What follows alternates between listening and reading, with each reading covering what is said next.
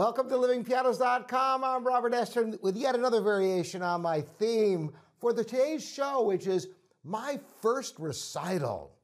Boy, you know, it seems like it was yesterday, even though I was a very young child. And I want to give you a little bit of background because you know how different it is when you play for other people. In fact, so many of my students play for me and they tell me, oh my gosh, it went so much better. And in the olden days with in-person lessons, it was always, the famous saying was, it went better at home. Now what excuse is there when they're at their home on their own pianos? Well, there's a lot to this subject, so let's dive right in. Well, many of you probably know that I grew up studying with my father, Morton Estrin. And while he was professor of music at Hofstra University on Hempstead, Long Island, he did most of his private teaching right in our home. There was a big addition on the house with 2 grand pianos. And in fact, my father had monthly recitals there.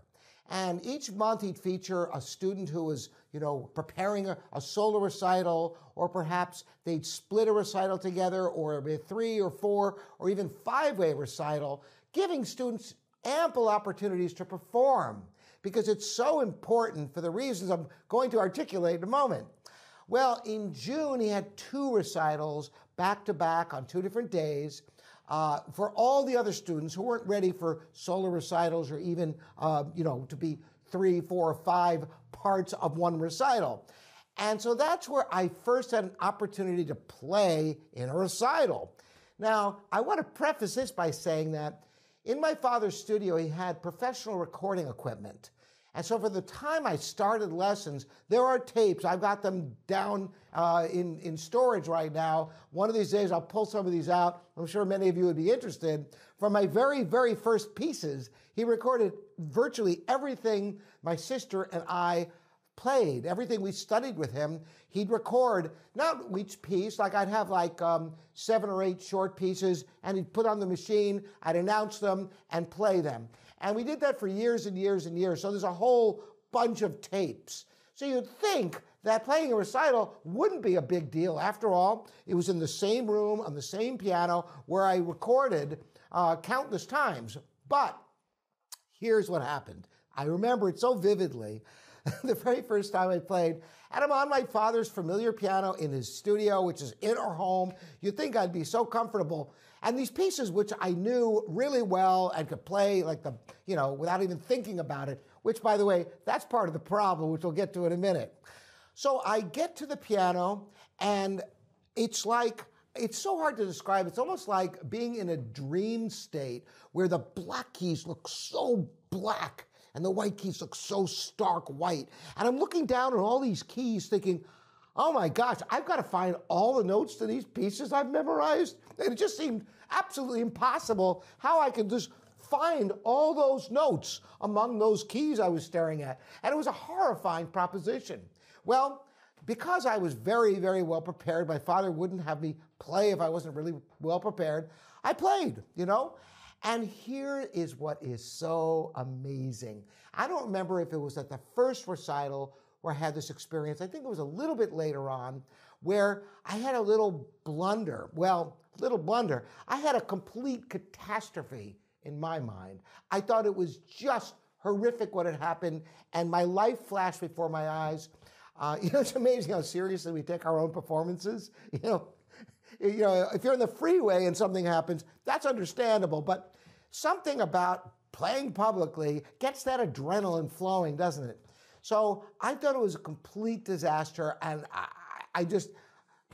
next lesson, my father put on the tape of the recital, and I'm cringing, and then listening, and there's one little tiny blip that went by, and it keeps going. I'm waiting for the mistake. What was that? It? And when I listened back to the tape, I couldn't even believe it. It was a little teeny tiny momentary thing that I practically didn't notice in listening back to the tape. But at the time, it seemed like the world stopped. There was an eternity of time in that moment. So this is one lesson to be learned. When you're playing for someone, you are hyper aware of what you're doing in a way that is completely unlike in your practice, when you're just kind of playing without giving it too much thought. In fact, the thought is focused on the music, which is really the key to being able to perform well, to stay focused on the music. And how to do this, there are many, many ways to achieve this. I've talked about the importance of practicing performance, and you can start by practicing recording yourself. Then for a family member or good friend, just a single person, and work it up to more and more people. Another thing is some people will say, oh, I just want to ignore the audience and just go out there and pretend they're not there and just play. And while this may work for some people, I've always taken the opposite approach.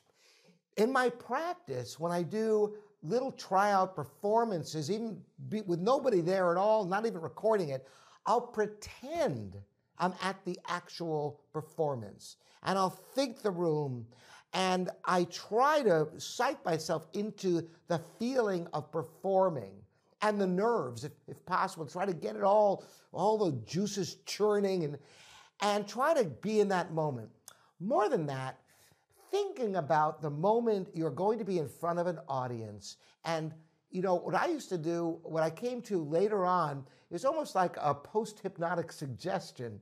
I would think about sitting on the chair, I'd think about the name of the piano. If it was a Steinway, I'd think Steinway. If it was a Baldwin, I would think Baldwin. I would just imagine looking at that, and I would just breathe deeply, imagining that moment with an audience there, taking a deep breath, seeing the name of the piano, so that it's not a surprise.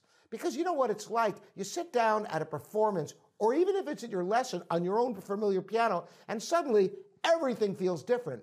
So you want to kind of prepare that moment in advance. So when you come to it, you take that same big breath, you look at the name of the piano, and boom, it brings back that state of relaxation that you practiced beforehand, thinking about the moment, looking at the name of the piano. That is a great technique to kind of get you centered. Now, what else can you do? There's some very practical things. One thing is that when you're a little bit nervous, you tend to go faster. Your entire physiology speeds up. Your heart rate goes a little faster. You might have a little sweaty palms. And if you just go a shade slower than you think you should, you probably will be right where you should be, right at your normal tempo. One of the reasons why you may have difficulty when you're playing for somebody is you're going slightly faster than you've ever gone before, but you don't even realize it. And then things start messing up, and once things mess up, if you get into a thought of, oh, what's coming next, it's disaster. Because you know, the amount of material you learn is kind of awe-inspiring when you think about it, that you can remember all that music. Or even if you're playing with the score, that you can digest all of that, all those notes coming at you furiously. So you've got to make sure that you have enough time and giving yourself that little extra time. What else can you do? Well, in preparation for performance, there's a certain amount of motor memory. I've talked about this. Physiologically, your fingers kind of know where to go. And I liken this, and I've made videos on this subject, how if you watch a toddler learning how to take their first steps, the concentration on their face is unbelievable. And of course, once you learn how to walk, you can walk and you can be thinking about other things. You can be doing the same thing with driving. The first time you drive, everything is incredibly intentional. And on a long car trip, I'm not suggesting you shouldn't concentrate. You absolutely have to. But the human mind actually can't really think about more than one thing at a time. It's just going back and forth very quickly, and that's what you do when you drive. You're looking in front of you, you're checking your mirrors, you're keeping track of what's around you. And in your musical performance, it's the same thing. You're watching certain things, but if you're playing something that's really, really fast, you know, how could you possibly think all the notes?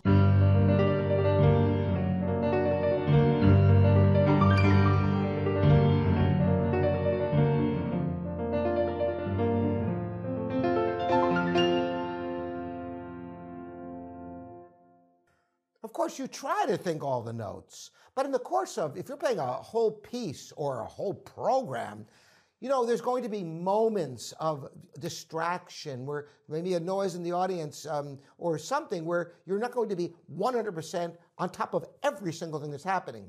It's almost like freewheeling, and it's very dangerous, and yet we all depend upon it to one extent or another. So you always have to that part of you looking down at yourself, making sure you don't take a wrong turn, reaffirm your concentration, and number one, listen. Listen to the music and let it draw you in. If you listen to what you're doing, your audience is compelled to listen also, and it keeps you in the moment, which is the whole secret to being able to stay with it and have a coherent, solid performance.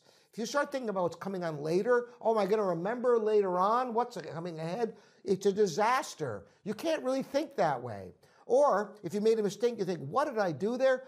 Once again, you have to be right where you are, focused in on what you're doing, listening, and trying to make the most beautiful music you can. Reaching people with your love of the music. The reason why you spend so many hours achieving the level you did was so you could share your unique take on these pieces. So take advantage of that moment. Let the audience inspire you. Take that energy and use it positively to keep you focused on the score, listening, and creating beautiful music. And you'll do great. In your practice, be sure you don't just depend upon your motor memory. Go back very, very slowly with your foot off the pedal, putting the metronome on, and double check and triple check your work, hammering each note clearly, delineating and exaggerating everything, particularly dynamics, because one of the things you're going to find in your performances when you listen to them is things that you thought were really exaggerated. You've made strong accents and short staccatos and loud fortes and quiet pianissimos are not going to be nearly as extreme to the listener from 10, 20, 50 feet away. So you have to exaggerate everything. Practice that exaggeration in your slow practice so you learn the sound and the feel of exaggerating everything so that when you're on automatic pilot for those little stretches of time when you lose your concentration momentarily, your fingers still remember and your ears remember the sound that you're after. I hope these tips work for you.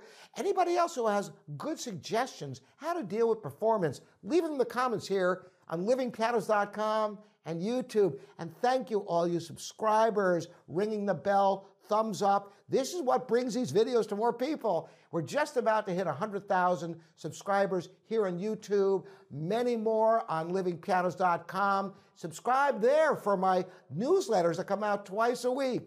See you next time. Again, Robert Estrin at livingpianos.com, your online piano resource.